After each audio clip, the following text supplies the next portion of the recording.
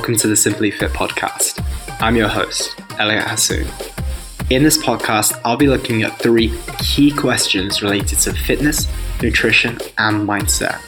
I will break these down into information that is easy to understand and actionable so that you can apply it to your life today.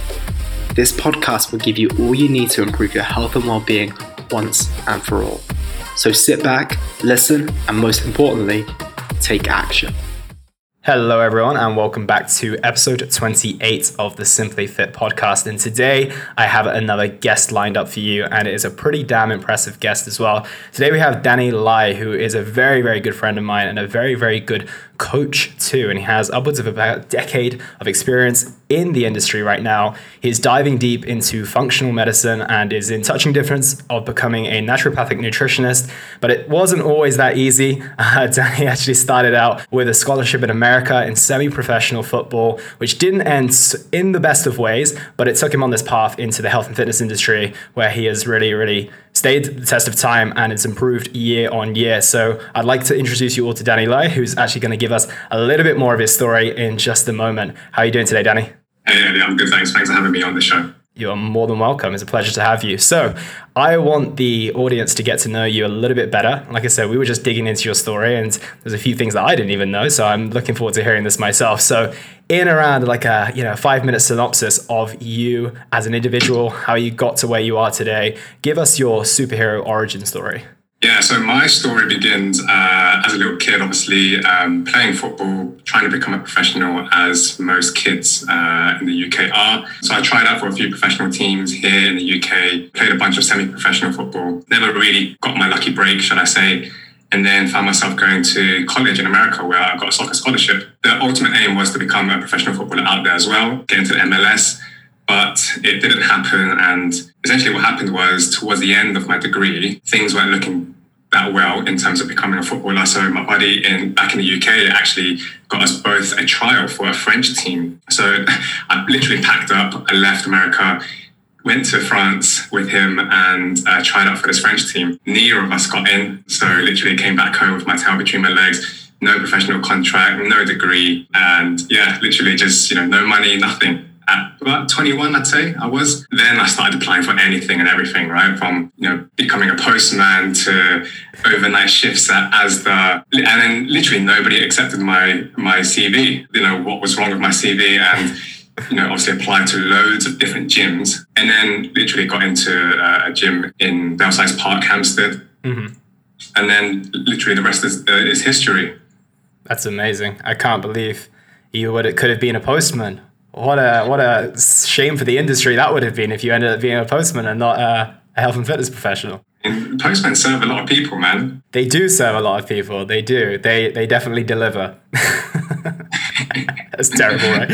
So just a quick one off the back of that. So when did the love for health and fitness come? Because I don't have a similar background, but I was very interested in football. I was nowhere near as gifted as you are. Clearly, I didn't make any professional trials or anything like that. But that was my sport when I was younger. And then I ended up having an injury. Actually, it started a little bit earlier. I started training, then I had an injury, and then I had no choice but to train. And then I was like, I actually like the health and fitness thing more than the football thing. I'm not going to make it pro, so let me, put my eggs in this basket instead. So when did your love for health and fitness come within playing soccer, playing football? Yeah, I think it's quite similar to yourself, right? And a lot of guys out there who, didn't make it as a professional footballer love working out. And it's a very easy transition to go into the gym industry where you can help others through your own the inspiration that you can impart with just by them seeing the way you train, and obviously being able to train yourself in the gym makes it a very easy transition. So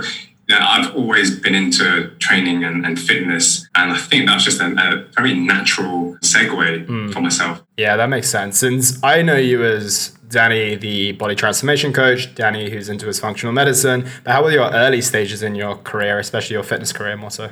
Yeah, so the gym that I worked in Belsize Park, where I met a bunch of really great, talented trainers who had 10 years in the industry, and some of them who I've made really good friends with. Some of them are really best friends I'd call today. And back then they were all doing biosignature. So I dived into that and did it for myself. I didn't actually get taught by the man himself.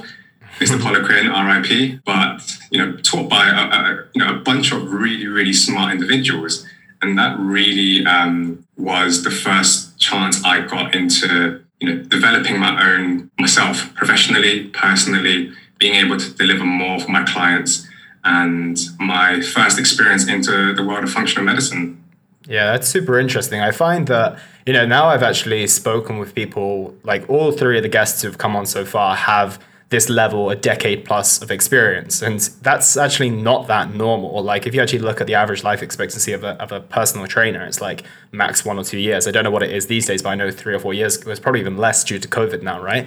And it's interesting to get that understanding of where your career went, because it seems to split itself into two halves. It did for me as well, and it's done for everyone else that I've spoken to. It was like there was the period when they were a personal trainer, and then there was that point where the line was crossed and they discovered that they actually could take people's bodies to the next level. Because just to give the listeners a bit of context, like personal training is fantastic. However, you are just kind of instructing exercise. You're not really having this transformative impact on someone's lives. Whereas when you understand how to really shift someone's body composition, transform them, understand the depths of exercise physiology and nutrition, and actually make that significant impact, it's almost a new lease of life that actually does have legs. Whereas I feel like being just a personal trainer, there's not many people who are just going to stay as a personal trainer for years and years and years, right? Yeah, absolutely. Don't get me wrong. The gym that I worked in Belsize Park / Hampstead, there were some really good trainers, but there were some really bad trainers as well, right? And, you almost call them just rep counters, right? Where you just literally, being paid to count reps. I didn't want to do that. So, going into biosignature, and learning about functional medicine and being exposed to the world of optimal health, inflammation, hormones, and that sort of stuff was a great way for me to, shine through the rest of the crowd and essentially deliver more for my clients. Absolutely. And I feel like that's what everyone should be striving for now, is especially if you're a young personal trainer or you're early in the industry, that's what you should be looking towards, right? It's at the end of the day, it's same as any job. You want to find that way in which you can do better on your deliverable, whatever that is, whether it is delivering packages from Amazon, or whether it is delivering body transformations, right? And once you're able to do that and tap into it, then it actually has legs in it and longevity. Because I say this to a lot of people, apart from emergency services, there aren't that many jobs where you can actually have a profound impact on changing someone's life. And I never used to say that because I was like, that sounds really pretentious. It sounds like, I'm making myself out to be more than I am. But you've probably had people say it to you. I've had people say it to me. You genuinely have impact on people's lives. And, once you are in a profession where you can do that, that's purpose, right? That's what keeps you going. That's what gets you out of bed in the morning, right? Yeah, absolutely.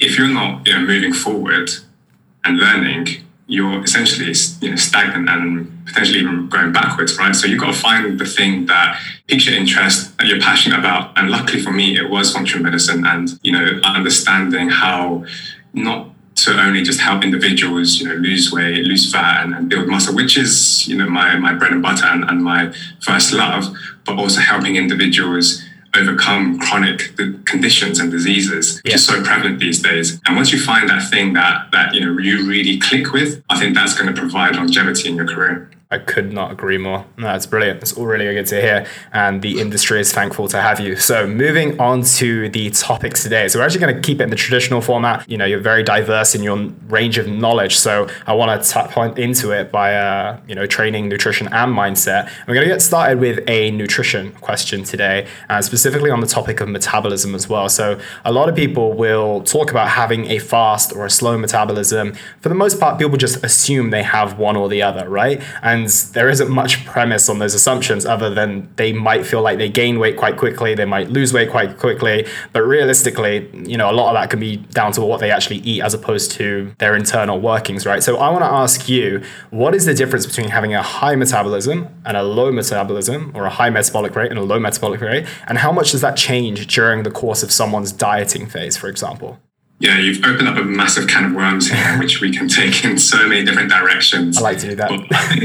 I think to keep it relatively simple and straightforward, just for the listeners that aren't too familiar with what metabolism actually is. Metabolism is just essentially the balance between the calories that you're bringing into your body through the food that you're eating and obviously what you're drinking versus the calories that you're burning. Okay, so the calories that you're burning is made up of primarily three things. So the largest component of your calories burn is your basal metabolic rate, which is essentially how many calories your body needs to survive. So imagine you're lying down on your bed all day, doing nothing but blinking and breathing, how many calories your body needs to survive. And this is usually reflected by your height and your weight, so how big you are as a person. And that's about 60% of the calories that you burn. The next 30% is made up of your exercise and your non-exercise. Okay, so think about your training sessions, and then think about all the other sort of non-purposeful exercise. So you're walking, you're fidgeting, and your hand gesticulating, and that's about 30%. And then your final 10% is made up of something called your thermic effect of food, also known as thermogenesis. Is literally how many calories your body burns digesting the food that you eat. Mm-hmm. So that's your metabolism in a nutshell.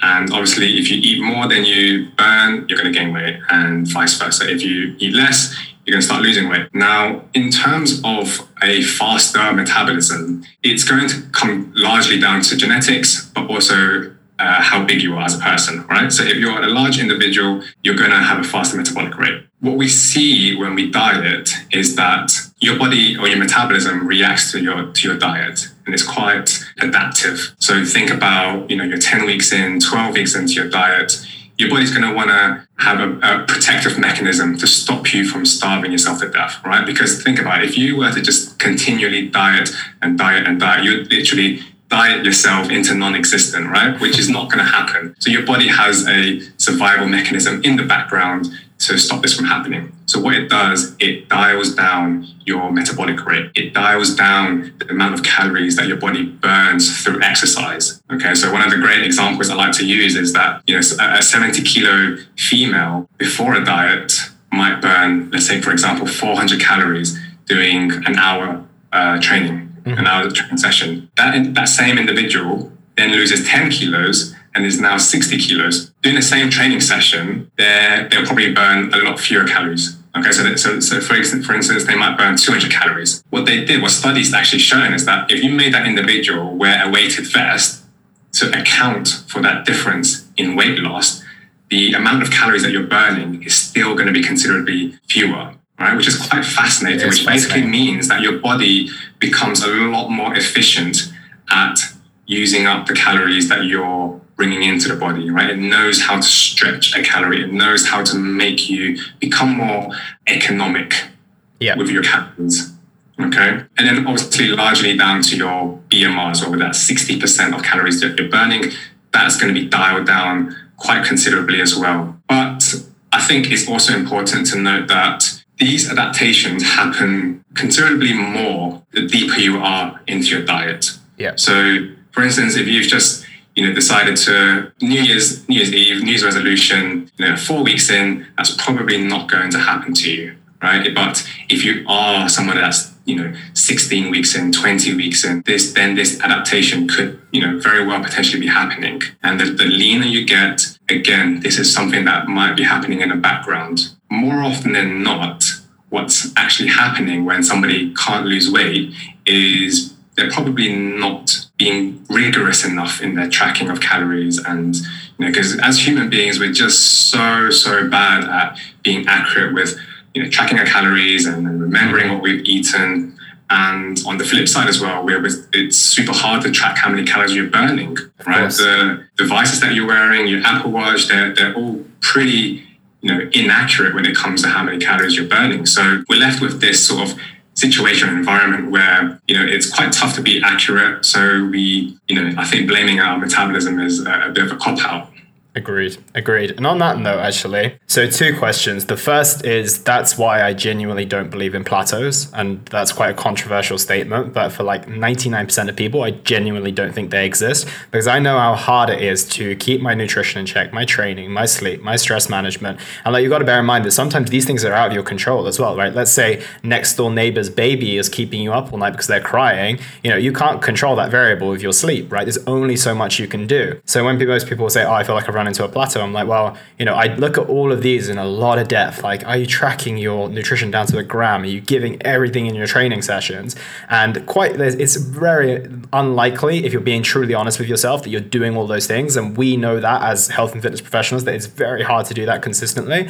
And if they are, I'll be like, well, do it for another 14 days and let's see what happens. And then either they can't control all their variables for that long, or they realize, oh, I actually make progress again, probably because of subconsciously they've upped their game a little bit, right? And like you said, the blaming on the metabolism, probably a bit of a cop-out, which we'll go into in just a second. But the second question I had on that is, when you said the body wants to go back to homeostasis, right, and it gets very efficient. We spoke before, and I think I touched on this in my last episode of reverse dieting, how, naturally with NEAT, you're just going to move less, you're going to do less hand gestures, you're going to sit down more and everything like that. But how does the BMR, does that adapt as well? Like, does it's like, obviously females will stop their menstrual cycle, obviously that takes a lot of energy when that time of the month comes. Does any of the internal bodily functions like kind of switch off or down regulate so that the BMR obviously is less responsible for how many calories are burnt? Yeah, I mean, I think it's going to be, again, very, very hard to accurately track that unless you're in a lab somewhere. But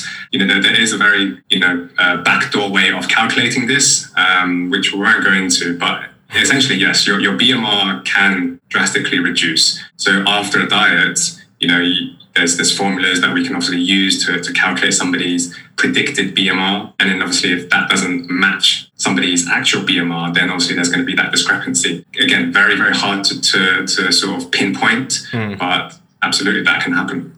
Interesting. And I think for reference as well, most calculators are fairly inaccurate, right? So I would never put down my BMR to a certain rate and just accept it's being there, because it's almost impossible to really predict, right? Yeah, absolutely. The calculators are there as just a general guidepost, isn't there? No plan is ever going to be perfect. So whether you are using the calculator or not to figure out your BMR, just run with it and see what happens and make adjustments need be from a weekly and a bi-weekly standpoint if things aren't really moving. I think that's sound advice. And obviously now we know, what is the difference. So if someone finds themselves with maybe perhaps a slower metabolism when they're starting out their journey, how do they approach that? Is it something that holds them back? Is that something that they want to be working on? Where would you say they go if they do identify that potentially they do have a slower metabolic rate? Yeah, that's a very, very good question. I think it's very, very applicable for individuals who have a history of yo-yo dieting, or potentially if you've been chronically on a diet. How many individuals do you know that are just forever dieting, right? If you're dieting for large chunks of the year, followed by overfeeding, then potentially you're going to have a slow metabolism. In those scenarios, your best course of action is to do a sustained reverse diet to build your metabolism up. And you have to play the long game here. It's not going to be what you want to hear, but you don't want to diet on really, really low, unsustainable calories, right? You want to just take the time to improve your metabolism by reverse dieting and building that BMR up so you can diet from a position of strength, let's say. No, totally. That makes a lot of sense. And I think a lot of people will underestimate that impact that yo-yo dieting and dieting for years has had on their system and their metabolism itself, especially if you've not gone through a reverse diet to really try to recover from that, to be completely honest, because I think we underestimate the impact that has. And I mean, if you want an example of this, if you've dieted in the past and you were like, well, this diet worked really well and I was eating 1600 calories and I was dropping plenty of body fat, and then all of a sudden you try it again at 1600, that's, there's a good chance there that the metabolism is down-regulated and you didn't recover well from that last diet, right? Yeah, absolutely. I like to use the analogy of, I don't know why I always go back to this analogy, but I always say, imagine you've been in an accident and you broke some bones in your legs or something, and you're in the hospital. They perform surgery on you and your legs are working fine now. They're obviously going to keep you in the hospital for rehab, right? And you're going to need to slowly build up in your therapy from maybe walking 10 meters to 20 meters to 30 meters, right? And it's like, if you don't reverse diet properly, you could potentially be, say, up to 30 meters of your rehab and then say, right, that's it. I'm good to go. I'm going to leave the hospital, go out into the real world and only be restricted to walking 30 meters. And anytime you need to walk longer or further than that, you're hesitant, right? So they're just literally the same with your calories, right? After dieting, after yo-yo dieting, if you haven't done a successful reverse, the calories that you can have before you gain weight is going to be unsustainably low, and it's just only going to create confusion and challenges when you're in social environments or takeaways, what have you, especially when lockdown lifts and we can be more social again. So spending the required time in the hospital doing the therapy and building your calories back up to a safe and sustainable place is what I typically like to encourage.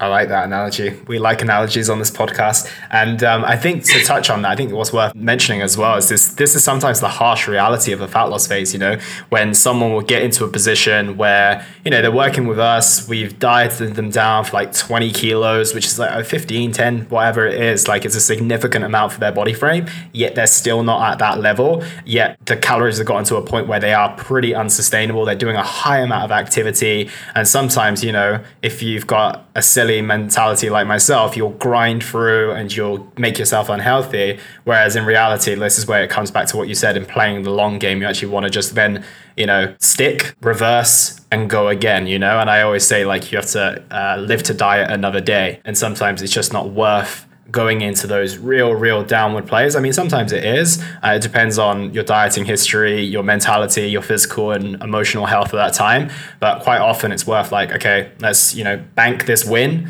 build back up and go again. But it's a hard thing for people to accept. It definitely took me some time to accept as well. But yeah, if you play in the long game, it will really benefit both, your physique in the long term, but also your health, which is the most important thing, right? Yeah, exactly. So imagine you were 100 kilos and you had to get down to 70 to be in a healthy BMI. Let's say, for example, you diet for, let's say you get down to 80 kilos, right?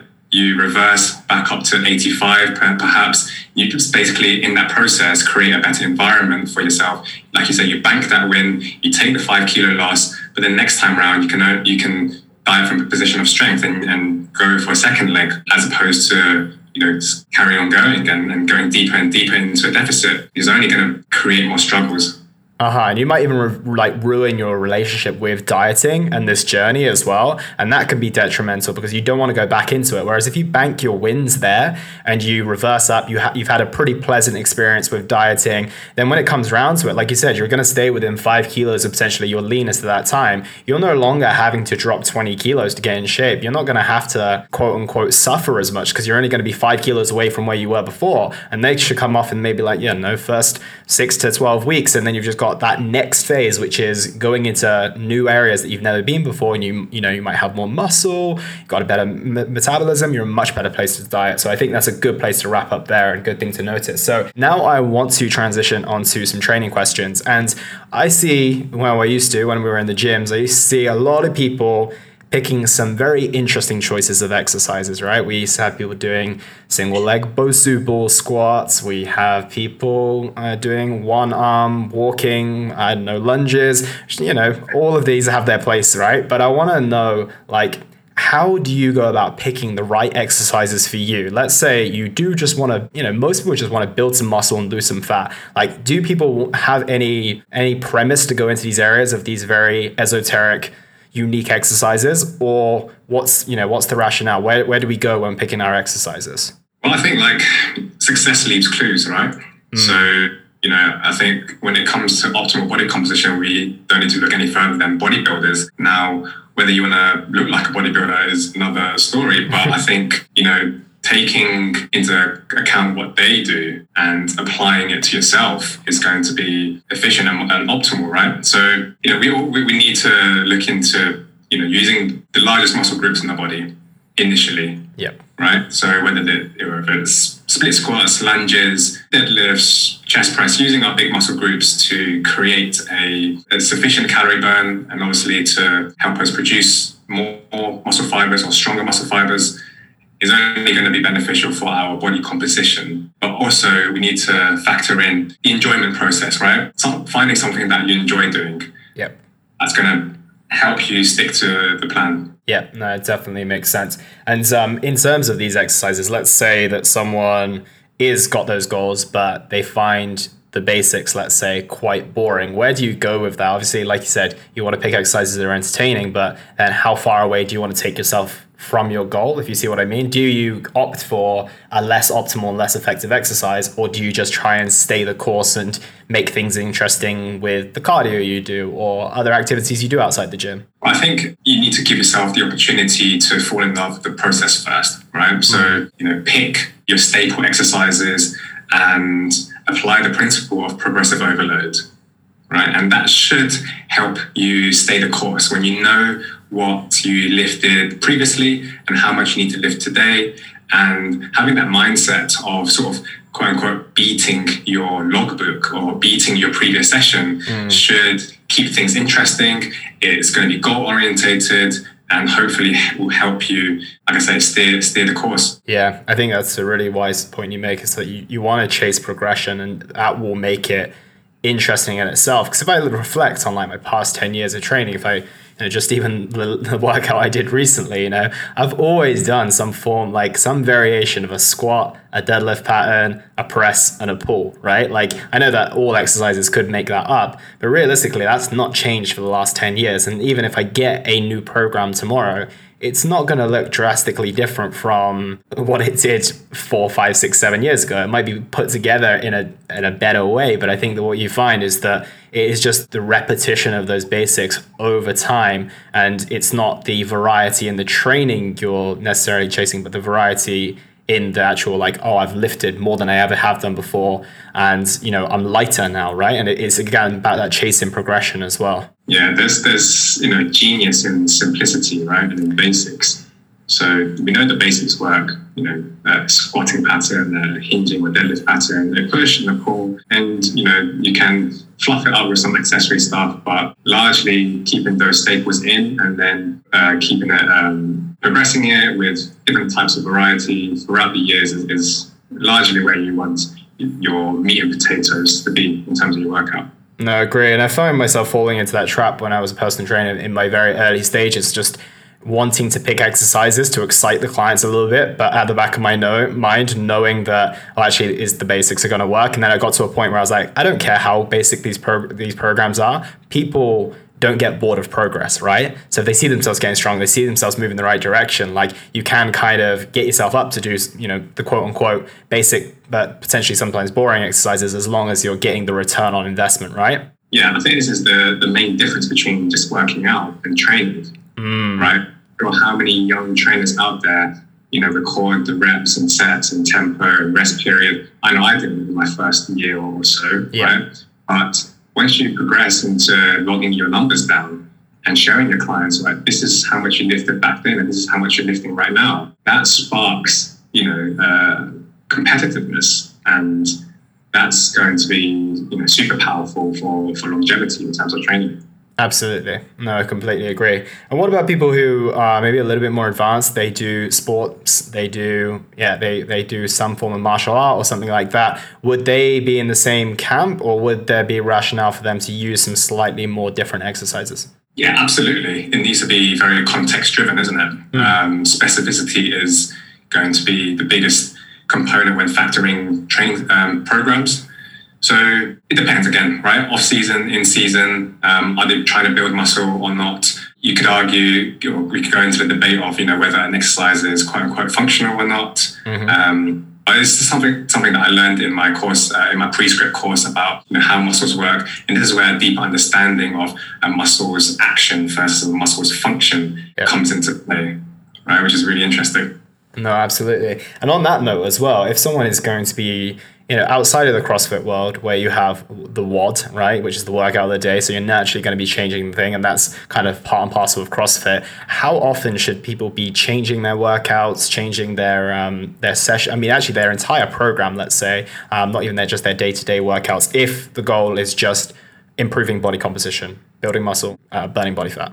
I mean, I would never change a program before the 8 to 10 week mark. I really don't need to. I know myself, I'm definitely within the sort of 8 to 12 week range, right? And that's where you really see the progress, right? Because initially in your first 4 to 6 weeks, your numbers might be going up, but that's probably largely down to, just executing better, right? And then 100%. becoming more familiar with the movement. And I think about if you were to change your session up and your exercise up every 6 weeks, you're essentially burning 3, 4, 5 weeks just learning the movement, right? Precisely. It's after when you've ingrained that movement pattern and you know it, you can do it with your eyes closed, not saying you should, but that's when you really see the progression in, strength and muscle. And it's interesting to hear you say that as well, because of and I'll add to this as well, is that, even with someone who's done squats over and over and over again,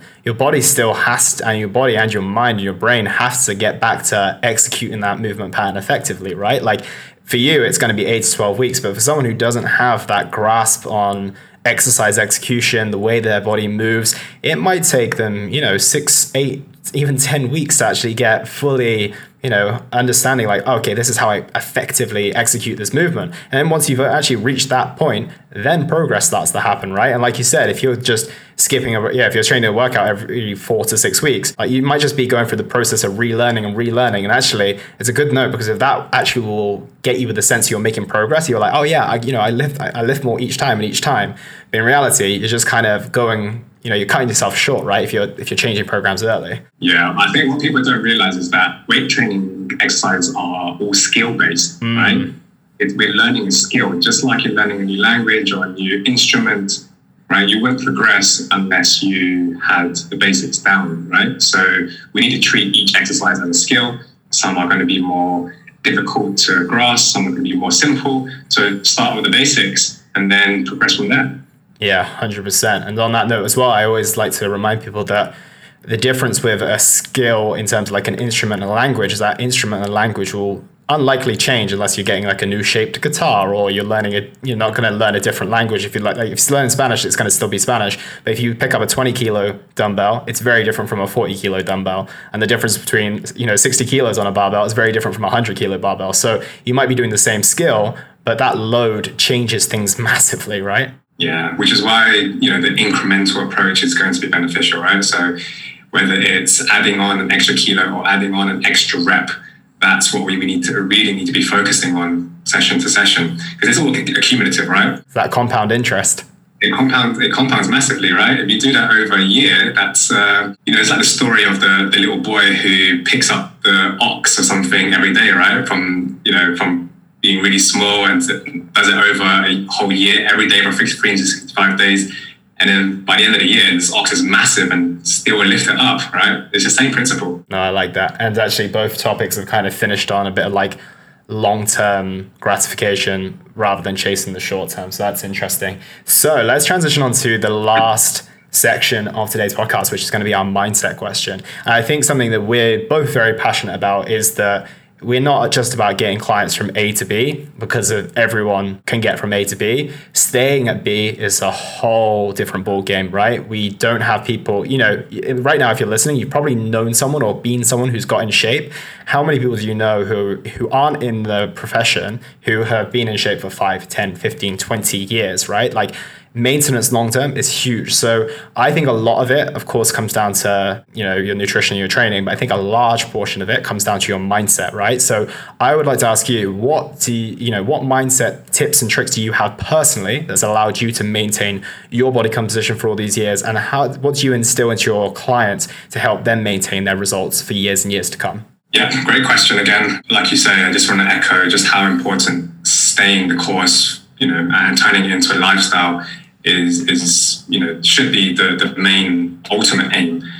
So I think finding the diet that works for you, whatever form it is going to be key, right? So if doing keto works really well for you and you feel great on it, then choose keto. But it doesn't mean that that everyone should do it, right? If vegan works for you best, or going high carb works for you best, you just need to choose the right diet that makes you feel great, that you can sustain and turn into a lifestyle, right? We never talk about, the diet after the diet. Mm-hmm. What's in our faces at the moment are these 12-week transformations, the 16-week transformations, where, you're almost led to believe that you're going to have to change something in your lifestyle, your diet. And once you've finished, however many weeks you come off the diet, right? But it's an evolution, right? And it's kind of like, the evolution of man. You've seen the evolution of man when you start as the little chimp and it grows into, the Neanderthal and obviously the Homo sapien. It's like that, right? You essentially evolve into a new person, and the way you live, your habits, your behaviors, the way you eat is all going to need to change in accordance to what suits you. Absolutely. And I think a very hard thing to overcome, and something that I think all of us will have to at some point. And even if you are a competitor, because I know I had this as well, even when I was competing, it's just like there's this finish line mentality. It's all about reaching the goal, and then kind of once I hit the goal, things will go back to normal, and you'll have friends and family asking you when you're dieting, when are you going to start eating normally again? And you get into this mindset that things are going to go back to normal. But the harsh reality of this is that if you want to maintain your results long term, the person, and like you said, and this is the evolution thing, the person who entered that diet is not the same human being that finishes it. And if you go back, you are, de-escalating. You're going back in form of your evolution. I don't know what the opposite of evolution is, but you're regressing, right? And you wouldn't do that in life anyway. So that's where I think a lot of people have a tough time realizing that their identity to a degree will change, right? Like they can no longer, if they're the guy who goes out to the bar and is the one known to smash the most drinks, can't be that guy anymore, right? Well, you might be able to, but like once a week or once every 2 weeks. It just really depends on where your priorities lie. But yeah, your whole behaviors and your habits and everything like that has to change, right? And really, for me, it comes down to a lot of identity, right? Yeah, absolutely. Your whole identity has to change, but that's not to say that you can't structure in some flexibility. I think one of the biggest things that we see, you've heard the whole 95% of diets fail, right? And so the question is, what do the 5% do differently? And what we see is that those individuals practice some form of structured flexibility. They allow themselves that flexibility to go off piste once in a while, whether it's sort of the 80-20 rule or the 90-10 rule. They do things, the majority of things, largely well, knowing that they have just a little bit of a treat or something fun for themselves, which is going to create a better environment where they can sustain the diet, essentially. Yeah, I think you make a good point there. And I think the most challenging aspect is when you are coming out of a diet, it's just there's such a big contrast from how you entered, right? So yeah, you don't have to be this newfound fitness person, this super health and conscious person that only eats X, Y, and Z foods. But because your mentality and your lifestyle prior to coming into a journey, which is the reason you started in the first place, is so different to where you finished, it's, you've never experienced that mid ground, right? And I think that people have a lot of tough time establishing where they fall within that line. And I made an Instagram video on the other day. I was like, it's not about choosing like what you want. It's about choosing the sacrifices and the problems you're willing to have, right? I think you've got to determine, like, do I want to stay within 2 to 3 kilos of this weight that I've just lost? Or am I okay, having an extra pizza a week, an extra beer a week, and being maybe 6 to 7 kilos heavier? And I think once you establish what your priorities are and you sit around there, then you can align your actions to them. But I think that people are caught in the middle. They either think they prioritize health and wellness so much and want to be within touching distance of where they've just been, which makes sense, right? Because if you've just got this body that you've never had before, you want to maintain it. But the reality is they actually value friendship more. They value family more. They value those interactions that they have where food is present within those, and they want to enjoy that food. And I think once you make that decision on where you stand and what sacrifices and problems you're willing to have, you have a lot better chance of maintaining results long term, right? Yeah. And just to come full circle, I think it's about just making it as easy for yourself as possible. So some people can meal prep and makes it so much easier for them, by saving them time throughout the week. Some people intermittent fast. Some people remove whole food groups like keto. Whatever works for you is going to be so much easier to sustain for the long term, right? Absolutely. And I think something I've mentioned before is that just because it worked then doesn't necessarily mean it works now as well. So be prepared to transition. If all of a sudden your work or you have a child and, intermittent fasting is actually a really hard thing to maintain now, don't stick with it forever, right? And I think what we should all strive for is having so much versatility. within, okay, I can have carbs on this day, but predominantly I follow keto, right? And so I think, going down the route of extremes doesn't set you up for sustainability, because if you go to an Italian, they only do pasta and pizza, but you're a keto person, like, where do you go with that? So I think, you have to align your approach with your lifestyle. And as you mentioned, like, the easier it is and the more sustainable it is, and that's what we do with our clients, right? It's like we ask them, what does sustainability look like to you?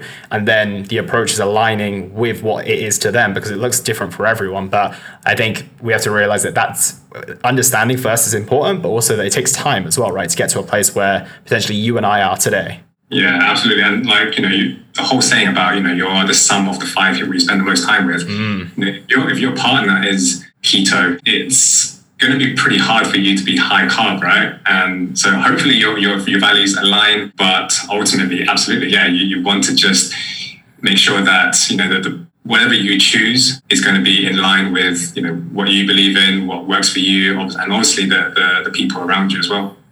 Agreed. I think we could open up a can of worms there, but I think we'll wrap it up there. So thank you so much for your time, Danny. I think that was really, really valuable. If people want to connect with you more, they want to get to know more about Danny Lai, where do they find you online? Yeah, just follow me on Instagram at Danny_Lai. That's LY 90. So Danny_Lai 90. Thanks for having me on the show. No, you're more than welcome, Danny. So that's everything from us, guys. I hope that you took some valuable takeaways. If you are listening to this, take a screenshot, tag myself and Danny in it. We'd like to know what you took away from it specifically. Always like seeing those. Follow Danny on Instagram. He's going to be far more active on the social media. I'm sure he will be. Yeah, he's smiling now. So that's everything from us today, guys. Thank you so much for listening. Really, really appreciate it. Take care, and we'll speak soon. And that was the Simply Fit podcast. I hope you gained a huge amount of value from today's episode. I feel inspired to improve your health and well-being. Be sure to search for Simply Fit in Apple Podcasts, Google Podcasts, and Spotify, or anywhere else you get your podcast from. And go ahead and subscribe so you don't miss any future episodes. Also, if you like the episode, please don't forget to give it a 5-star rating. I'd love to hear your feedback or any questions you have. So reach out to me on social media. You'll find me on Facebook and Instagram at Elliot Hassoun. Thank you so much for listening, and I look forward to talking with you all on the next one.